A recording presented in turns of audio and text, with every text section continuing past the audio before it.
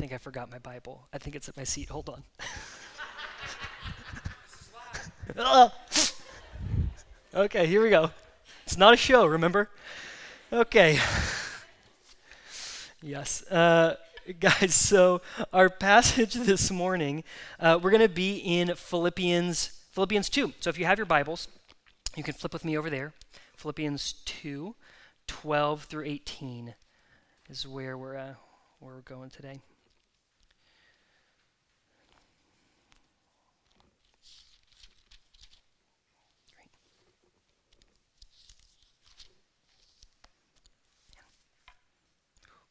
Okay.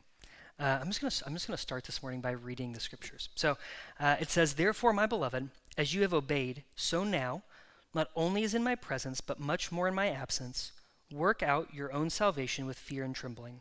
For it is God who works in you, both to will and to work for his good pleasure. Do all things without grumbling or disputing, that you may be blameless and innocent, children of God without blemish, in the midst of a twisted and crooked generation, among whom you shine as lights in the world, holding fast to the word of life, so that in the day of Christ I may be proud that I did not run in vain or labor in vain. Even if I am to be poured out as a drink offering upon the sacrificial offering of your faith, I am glad and rejoice with you all. Likewise, you also should be glad and rejoice with me." Pray with me. Father, we are thankful for your word. We're thankful that it does not return to you void, God, but that it accomplishes the promise, or it accomplishes the promises and the purposes for which you send it. And Lord, you tell us that you send it to revive us, to bring light and to bring life into our spirits. And we pray that you would do that for us this morning. And we pray these things in Jesus' name. Amen. So I want you guys to think with me about what it would have been like to live in the ancient world that Paul was writing this from within. Really what it would have been like to live in most places of the world before 1879, which was when Thomas Edison invented the light bulb. Okay, so every night after the sun would go down, whether you lived in the city, whether you lived in the countryside, it would get dark. And there were candles and there were lamps, but you couldn't light up a house that way, much less an entire city. What that means is that the entire pattern and rhythm of human life was totally different. When the sun went down, that was it. Work had to pause, wait, and be put on hold until the next day. And we could talk about the implications of that, which I think are fascinating, for a very long time. Okay, but that is not the point of today's sermon. So we can just push that to the side. We can talk about it later. And we can think about all the things that we would lose in a world without artificial light, but I want you to think about what people would have seen instead. So not what we would lose, but actually what we would gain without artificial light. Because when the sun went down and when the sky wasn't totally obscured by clouds, you would look up and you would see hundreds and thousands of stars set against the night sky. Every night. And instead of watching television at night, people told stories. And these stories were rooted in the stars. Our constellations are a lingering legacy of that reality. So is astrology. And we can imagine why, right? Because every night people's attention was drawn up to this vast, breathtaking canvas of color of light set off against dark. And every night people were seeing a scene that was awe-inspiring. It was awesome, and yet it was familiar to them. So it's no wonder that they worked their worship into the story of the stars. And people named these stars. They knew them. They tracked their rotation. They were familiar enough to them that they were able to navigate by them.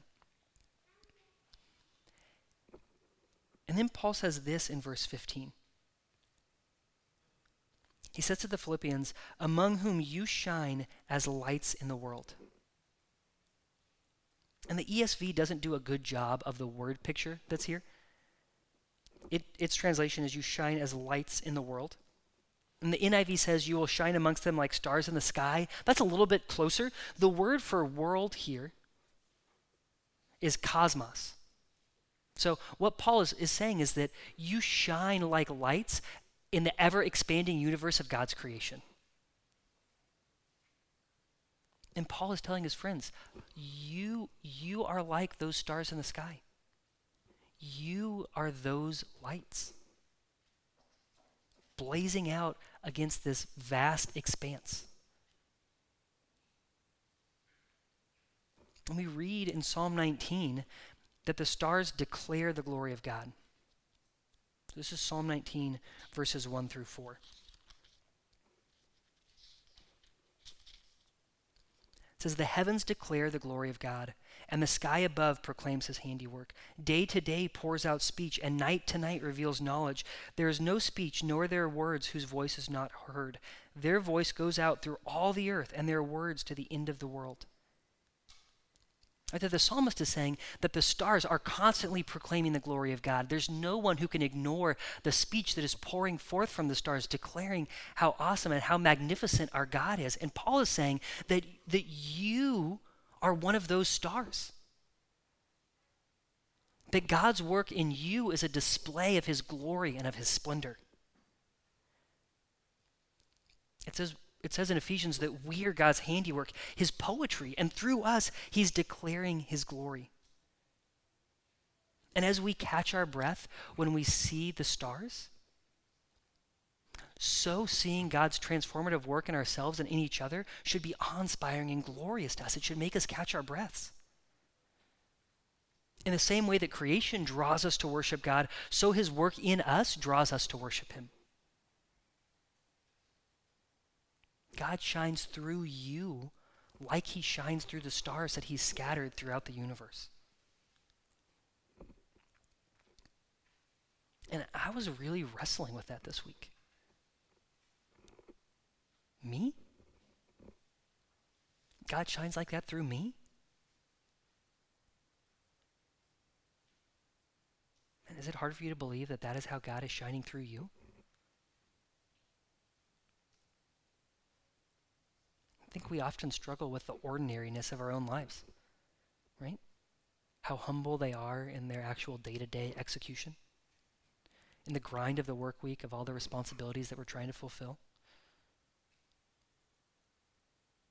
And then we compare ourselves to people who we don't think have like the grind of everyday life, right? That's why People magazine exists. Don't pretend like you're above it, okay? I know that when you're checking out of the grocery store, you read the headlines just like I do, right? People make money by following the stars. Isn't that interesting? Just that's like the same word that we use for them, the stars. That we're kind of sucked in by their glory. And People magazine kind of makes its money by showing us their glory, but by also showing us like celebrities. They're just like us, you know? Oh, cool. Okay, maybe you don't read People, but guys, the New York Times does the same thing. Instead of calling people stars, they call them luminaries. So they just make the word a little bit longer, right? Yes. They hold up the luminaries of our time. It says, these are the people you should follow to, that you should listen to. They've got it figured out. Look at their glory. And of course, Christian subculture has its own way of working those things out, right? We have our own Christian celebrities. We were watching this video this week, flashback in our house, of this Australian motivational speaker who was a Christian and does not have any arms or legs. And he came to my church as a kid, and it was like, wow, that is the glory of God, right? Someone who has been through so much suffering and yet is talking here about the love of Jesus in his life. And we can look at that and we're like, well, that's where the glory is. But in my everyday Christian life, is there glory here? And what Paul is saying in this passage is yes. That in the humility and the everydayness of your circumstances, God is working for his glory. That's what we studied in the verses that preceded this, in the passage that we were in last week, that it's through the humility of Christ that Christ was glorified, and that it's in the humility of our everyday lives that God is glorified. That's such an important reality for us to hold on to as we kind of trudge through the everyday nature of our own lives. And I would encourage you guys, we're this coming week is the last week of our discipleship groups for this semester. Man, this is a great opportunity for you to slow down and to take some time to pay attention to the work that God has been doing in your life and in the lives of the people around you. Would you do that this week? Would you stop and ask the Lord, would you show me the ways that you are displaying your glory through the people who are right around me? Would you show me how you're doing that in me? And then would you do this thing that we talk about a lot, but we so rarely do? Would you actually tell that to the people that you see that in? Like, would you write them a letter or a note or pull them aside and tell them face to face, hey, this is what I have seen God doing in your life, and it's glorious? Because we need those reminders, don't we? That God is at work. That's the place that we are not only experience the glory of God, but the joy of our God. And what Paul is doing in this passage is he's, again, like he's been doing throughout this whole book, he's driving us toward. We'll try it one more time. Okay. As he's doing in this passage, what he's doing throughout this entire book is he's driving us toward joy. That's right. Okay. That he wants us to see and participate in and know the glory of God that's all around us, that's in us and in each other. That's what he's tuning us into here. And so we're going to talk about how is it that we display this glory of God and participate in this joy? What is it that stops our joy or helps us or obscures the glory of God in our lives? We're going to talk about those things. But just we have to acknowledge and we have to see first that the scripture is telling us that the glory of God is at work in you. And one of the best ways that we can love each other is reminding each other of the fact that that's true. So the glory of God is in us and it's at work in us. And let's talk about then what Paul has to say about how it is that we shine. How do we shine forth this glory that God has put in us? And Jesus actually addresses a very similar topic in Matthew 5. He basically gives the same sermon, but in classic Jesus form, he just gives it in 2 verses where it takes Paul who knows how many verses to spell it all out. Okay, so this is what Jesus says in Matthew 5. He says, "You are the light of the world. A city set on a hill cannot be hidden. Nor do people light a lamp and put it under a basket, but on a stand, and it gives light to all in the house. In the same way, let your light shine before others, so that they may see your good works and give glory to your Father who is in heaven. In the same way, let your light shine before others, so that they may see your good works and give glory to your Father who is in heaven." So Jesus is telling us, this is how you let your light shine, is that you walk in good works. And that through that, people will give glory to your Father who is in heaven. And Paul is calling us to a very similar reality, right? Just like Jesus is. Jesus is saying, you are a light. That's true about you. Now go and live that out. Paul is saying the same thing. He says this in verse 15 of the passage that we're in today. He says that you may be blameless and innocent. That's already true about you. You, because of the work of Christ, are blameless. The verdict about you has already been declared, that one day when you stand before the judgment seat of God, God will render a verdict on your life. And what Paul is saying is that verdict is already in, and that verdict is you are innocent because of what Christ has done for you. That you are a child of God. That you are without blemish. Those are the things that are true about you. And what Paul is calling us to in this passage is he's saying, now live out of what is true about you. Work those things out to the surface. And to use Jesus' metaphor, to not live out that reality is to hide our light, to put it under a bushel. No, right? Okay, I couldn't help it. If you don't know, that's the song, This Little Light of Mine. I won't sing it to you because that would be torturous, but okay. So he's encouraging us, live out of who you are. Another word for that, guys, is obedience, right? That's what Paul says in verse 12. Therefore, my beloved, as you have obeyed, so now, not only is in my presence, but much more in my absence. He's saying, hey, even though I'm not there, still obey. Continue to work out in your life what is already true about you. He says, work out your own salvation with fear and trembling. Like, whoa, work out our own salvation. Is Paul changing course here? I thought Paul said that we were saved because of what Jesus did, not because of what we did. Okay, that's true. But like we've talked about a few times, is that when Paul uses the word salvation, he sometimes uses it in different ways. So sometimes when Paul uses the word salvation, he means the once and for all accomplishment of our salvation that was worked for us when Jesus Christ was crucified and was resurrected. And that once and for all, there's been a verdict declared over our life when we trust in Christ that we've been made innocent, right? So there's this once and for all nature to our salvation. But then Paul also uses salvation in a different way, and he says your salvation is also ongoing. That when Jesus saves you, he doesn't just save you in that confession of faith, but he saves you and promises he's going to work in you. And that work in you is a work that we work alongside. That's our sanctification, right? As we become more and more like Jesus. And so our salvation is this thing that we are given, and it's a thing that continues to be at work in us. It's an ongoing thing. And then Paul actually also refers to salvation in a third way, that there's this moment when before Christ we will stand before God complete. And that moment where we stand before God complete is also the culmination of our salvation. It's our glorification. And so that whole process from beginning to end, from the moment that we're declared righteous to all of the working out of our salvation to when we stand before God complete in glory, that whole thing is our salvation. And so Paul sometimes uses the word to refer to different parts of that. So today in the text that we're in, when he says work out your salvation with fear and trembling, he's referring to that second kind of perspective on our salvation, which is the ongoing nature of us being made more and more like Jesus. And he encourages us in that. He says, be obedient. Let what is true about you work itself out in your everyday lives, in your obedience. And we got to pay attention to this phrase. He says to do it with fear and trembling. That's kind of weird, right? Kind of catches us off guard a little bit. It's not usually how we think about our faith. I think part of that is because we often think about obedience as this optional part of our faith. Like, oh, well, we're grace people, you know? And our obedience is always kind of flawed, and we're always just kind of doing our best, and so we're full of sin, so like, what's the big deal? Okay, that's not Paul's perspective at all. Paul says our obedience matters.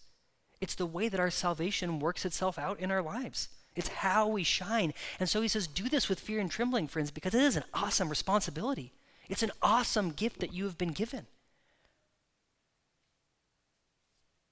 And so that fear and trembling then, it comes from a sense of awe before the greatness of God, not some kind of insecurity before God. It's not wondering if God is good or if he's for us that would make us afraid, but it's a kind of fear and a trembling that comes from acknowledging the bigness and the awesomeness of the God who has called us into this work of obedience in our lives. Jeremiah, man, we're just jumping all over today. So you can write this down. You can come back to this passage later if you want. We're going to just read Jeremiah 33, verse 9. Jeremiah 33, verse 9. And it speaks to this idea of fear and trembling. So this is God talking through the prophet Jeremiah about what he's going to do for the city of Jerusalem, for his people, okay? This is what God is saying about his people. It says, and this city shall be to me a name of joy, a praise, and a glory before all the nations of the earth. You recognize some similar themes here? The city, God's people, shall be to him a name of joy, a praise, and a glory before all the nations of the earth, who shall hear of all the good that I do for them. They shall fear and tremble because of all the good and all the prosperity I will provide for it. They shall fear and tremble because of all the good and all the prosperity I will provide for it. That we would actually, this fear and trembling is connected to the goodness and the character of God toward us. That we are called to obedience in light of the tremendous grace and mercy that God has lavished upon us. A grace and mercy that are so far beyond what we can comprehend that it overwhelms us, and it makes us tremble in awe of the goodness of our God. Have you ever experienced the kind of goodness that takes your breath away? Maybe a generosity that's far beyond what you can imagine, that's so big that it makes you tremble? And Paul says to work out your salvation, to learn to be obedient out of our awe of the goodness of our God toward us. Look at verse 13. It says, for it is God who works in you both to will and to work for his good pleasure. It is God who works in you both to will and to work for his good pleasure. And that's such an assurance in light of this call to work out our salvation with fear and trembling. That what that verse tells us is that our God is more dedicated to us looking more like Jesus than we are. That he is committed to doing a work in you. God is committed to that. And he's not just committed to it out of obligation, he's committed to it because it is his great delight and pleasure to work in you. So God hasn't just saved you, accomplished your salvation, and said, okay, well, good luck over here on this obedience thing. Let me give you a pep talk, kind of pat you on the back on your way out of the locker room, and I hope you do a great job out there today on the field. I really sound like a coach, huh? Wow. It's been a long time. Okay. That's not what God does. That God actually promises, yes, I have accomplished your salvation for you, and I'm working in and through you to accomplish making you more like my son. God is dedicated to that work in our lives. He says, I'm doing it with you. And so this work of obedience then isn't us trying to please some kind of distant father as we anxiously wonder, are we getting your approval or not? No, this is about us working alongside our God who says, I delight to walk with you in this. It's a journey of intimacy.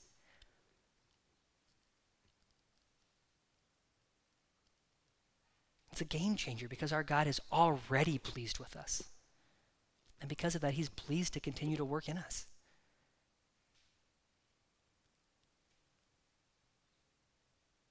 And Paul says that kind of obedience is an obedience that creates a contrast with our world. That's why he says in verse 15 that you'll be blameless and innocent, children of God without blemish in the midst of a crooked and twisted generation. That stars shine in the midst of darkness, right? And that's true for our humble obedience. Paul says that it'll shine in the midst of a twisted and a crooked generation. Does that seem offensive to you at all? That's how Paul would describe our world as twisted and crooked? It's a little bit offensive to me. And I think that means that we're kind of getting Paul's point. Paul is saying that because of sin, we are all warped. Right? It's like if there's been a huge fire in some kind of industrial facility, right?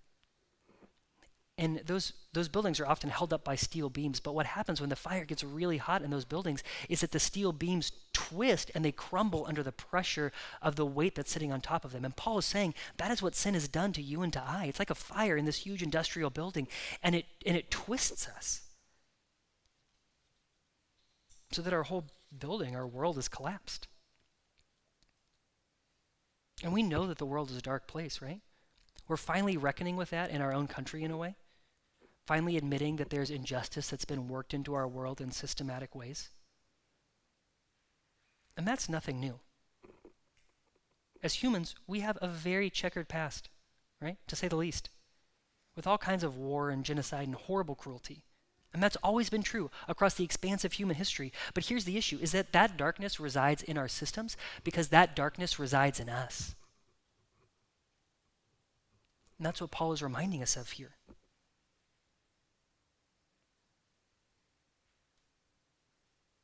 These systems of injustice are what happen when people live out of their own truth. Because we're a people who, when left to our own devices, are twisted and crooked. We've been broken by sin, and we break other people and things. That ours is a crooked and twisted generation living amongst generations and generations of humans who have been crooked and twisted. And what Paul is not doing here is saying that everyone who is here in this room, hey, we are the good people and the bad people are out there. That is not Paul's point. Or that everyone who is in Christ is a good person and everyone who is not is a bad person. Paul is saying we are all equal in the fact that we are all twisted and crooked. But that God, through his grace, has sent Jesus Christ into the world to begin the process of setting straight that which has been made crooked.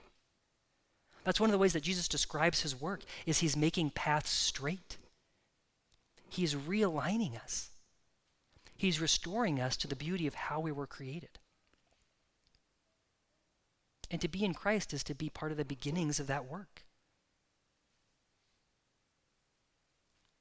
And so there's always this call to come to Christ, to let him put straight in your life what sin has made crooked and twisted. Come to him. He delights to do that work in you. He wants to do that.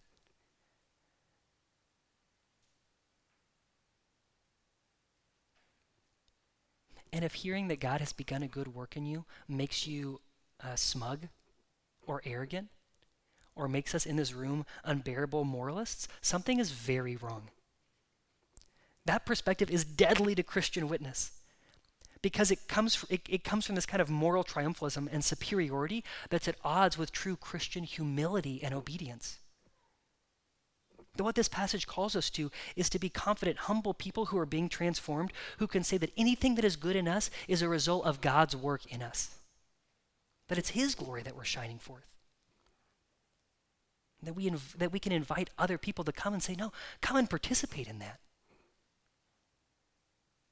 And there's one other thing I want to highlight about this contrast, okay? It's that first we have to admit there is a contrast. And that is just hard enough for us to admit, isn't it?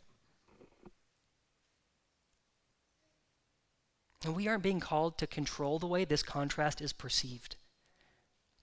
For some people, the contrast is a turnoff. Okay. For some people, it's attractive. Okay. For most people, it's probably some of both. And sometimes we can get really uncomfortable with the sense of contrast. And we can downplay it. We say things like, well, don't worry. I know we believe totally different things about who God is and what he's done for us, but in every other way, I'm just like you. Everything is totally the same. We're exactly the same, okay? And that's not true. That's okay. We don't have to apologize for that. And yet, we are not called to define ourselves primarily in opposition to the world around us. And we see a lot of that in our world too. The question is not, the call is not that we would look at our world and say, now how can I be the opposite of that? Right? Again, that's arrogance, that's moralism. No, we're called to be people who shine through the obedience that we are working toward Christ. And the way that contrast plays, that's not in our control. Okay, so that's how we shine, right? Is in obedience to God. Let me go back to that last point just for a second, okay? I think I want to encourage you with something here. And that's that it's okay if there are times where you feel like following Jesus makes you feel different than the people who are right around you. This passage would say that's not telling you that something is wrong. That actually would mean there's something that's right about that in the way that you're living your life and following Jesus. And that there's an encouragement for us in this passage to not let that make us question our identity in Christ, but to say that's a part of what it means to follow Jesus. And you're not alone in that your God is with you in that, he's working in you in that. Okay, so that's how we shine. But then Paul goes on to tell us in verse 14 that there's actually a way that we would interfere with this shining in our lives. He says in verse 14, do all things without grumbling or disputing. What? Does that catch anybody off guard, right? We're like looking for Paul to kind of give us his list of sins, like he does sometimes. And the list that he confronts us with here is grumbling and complaining. That is not the flashy sin that I'm used to talking about. The thing that Paul warns us against is not addiction. It's not the way we use our sexuality. Paul says, hey, I want to talk to you about your heart, and I want to talk to you about grumbling and complaining. I'm like, well, maybe not, though. Right? I don't know if I want to talk about that. But there's a reason that Paul goes after these things, and it's because grumbling and complaining, guys, they're like light pollution. So let me just explain what I mean for a second. Okay, do you know that 80% of the people in the United States on any given night, 80% of the people are unable to see the Milky Way galaxy? Okay? So the Milky Way, the galaxy that our Earth spins around in, is able to be seen by the naked eye. But because the lights of our cities and the way we do our life in the night is so bright, it blinds us to the galaxy that exists right above us. That's called light pollution. We generate so much artificial light, our world is constantly glowing with it, that we aren't able to see the symphony of God's creation that's spinning right above us. That is what our grumbling and complaining do. They obscure the glory of what God has done in us and done for us. Grumbling are our own form of light pollution. They make it difficult, practically impossible for us and for others to see God's work. Because grumbling and complaining are what come out of our mouths when we are finding ourselves in opposition to God in our lives. Okay, here's what I mean when I say that. Paul, when he uses these words, grumbling and complaining, he's pulling on an Old Testament narrative. And grumbling and complaining in the Old Testament basically becomes synonymous with the word rebellion over the course of Israel's history. Okay, so I know we're jumping around a lot into other passages today, so I'm not going to flip to Exodus 17, but you can go home and read it. It kind of explains what these words mean. And what has just happened in Exodus 17, okay, is God has just brought his people out of Egypt. So that was a whole trip, right? We could talk about that for a long time. How he did that was amazing. At one point, he parts the Red Sea, and the people of Israel walk across dry land in the middle of what was previously very wet land, right? A sea, okay, covered in water. And they walk through it, and then Pharaoh's army goes in to chase them, and the water falls on them, and the people of Israel are delivered. This is amazing. There's songs about it. It's a huge thing. A watershed moment. Wow, okay. That was not intentional. It's a big moment. So the people are on the other end of this big miraculous happening, and God is leading his people to this land he's promised to give them. And on their way, they realize, wait a second, we are very thirsty because we are in a desert and there is no water. That's a problem, right? And so the people begin to grumble. And they say to Moses, I love this, they say to Moses, why did you bring us out into this desert to kill us from thirst? And we could talk about that statement for a long time. Why did you bring us out? Did Moses bring the people out? No, God did. Did God bring his people out into the desert to kill them with thirst? No.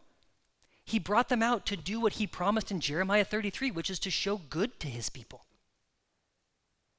But in the midst of their suffering, in the immediacy of their need and their circumstances, what they have forgotten is God's promise of goodness toward them, and all they see instead is the stuff that's right in front of them that's hard and that they're going to complain about. And at the end of that narrative, spoiler alert, God provides water for the people, okay?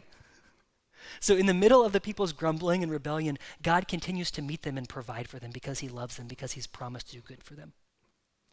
But when they leave that place where God has provided water, Moses calls that place Massa and Meribah. And he says that he names it that because the people have asked, is the Lord among us or not? And that really is the question that's in our own hearts when we grumble and complain. That all of our grumbling and complaining is actually against God. Just as the people's grumbling and complaining against Moses was actually about God, that's true about us as well. That when we grumble and complain, that we are rebelling against the promise of God that he is doing good for us and that he's present in our circumstances. And let me be clear, okay? Paul is not commanding us to avoid the fact that there is pain in our lives. Paul is not commanding us to ignore the fact that sometimes obedience to Christ brings pain into our lives. Remember, throughout this book, Paul has already acknowledged the very real presence of pain and suffering in his own life. So the problem is not acknowledging our pain. The problem is what we do with our pain. That's what really Paul is getting at here. See, Scripture commands the practice of groaning. It commends it to us. It commands it for us. It says that when we take our pain before God, we can groan before God, that we can tell him, Lord, this is hard. Look what is happening in my life. Scripture even provides us with words for our groaning. It's called the Psalms. It's full of a record of how God's people over time have groaned to him and told him about the pain that's happening in their own lives, the ways that they've called out to him and asked him for help in those places. And those scriptures show us the importance of telling the truth, of acknowledging the pain in our own hearts, and then taking that pain before the Lord and allowing him to meet us there. But complaining and grumbling do something totally different. Complaining is a way of avoiding our own hearts.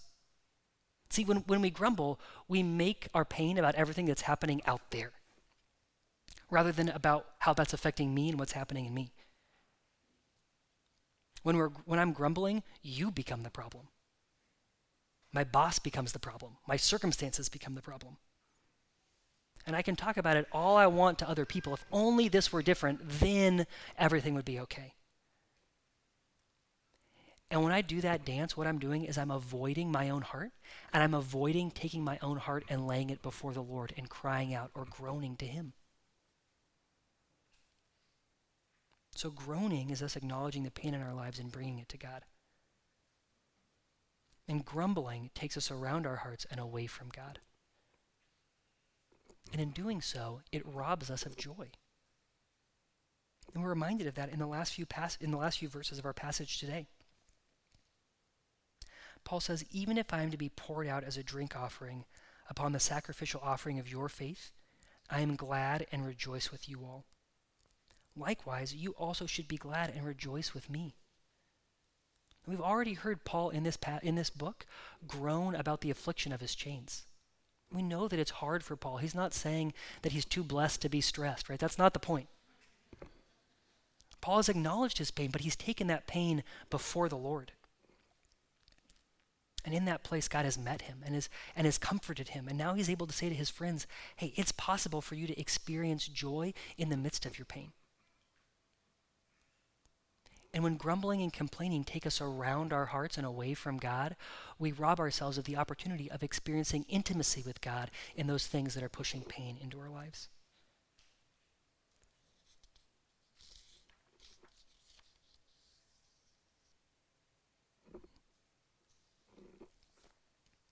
Okay, so what do we do with all that?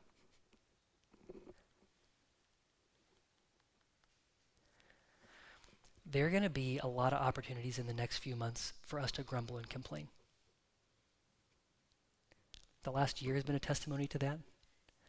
And as we try to figure out what it means to chart a course out of the last year and a half, there are going to be plenty more opportunities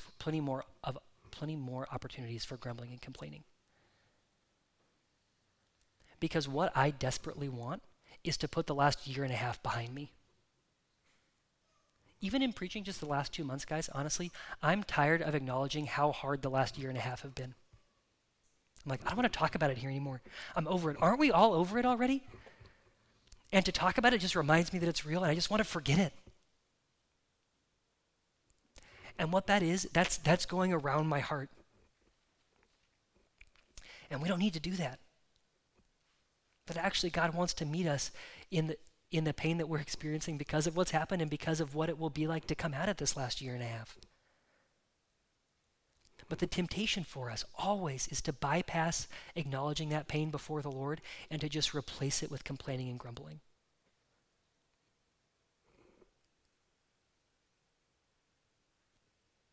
There's going to be a lot of change in the way we do our work lives and the way we do our home lives and the way that we do our church life together because of all of these mandates that are changing and all of that. As we all adjust back to different kinds of schedules, there's going to be plenty of changes there.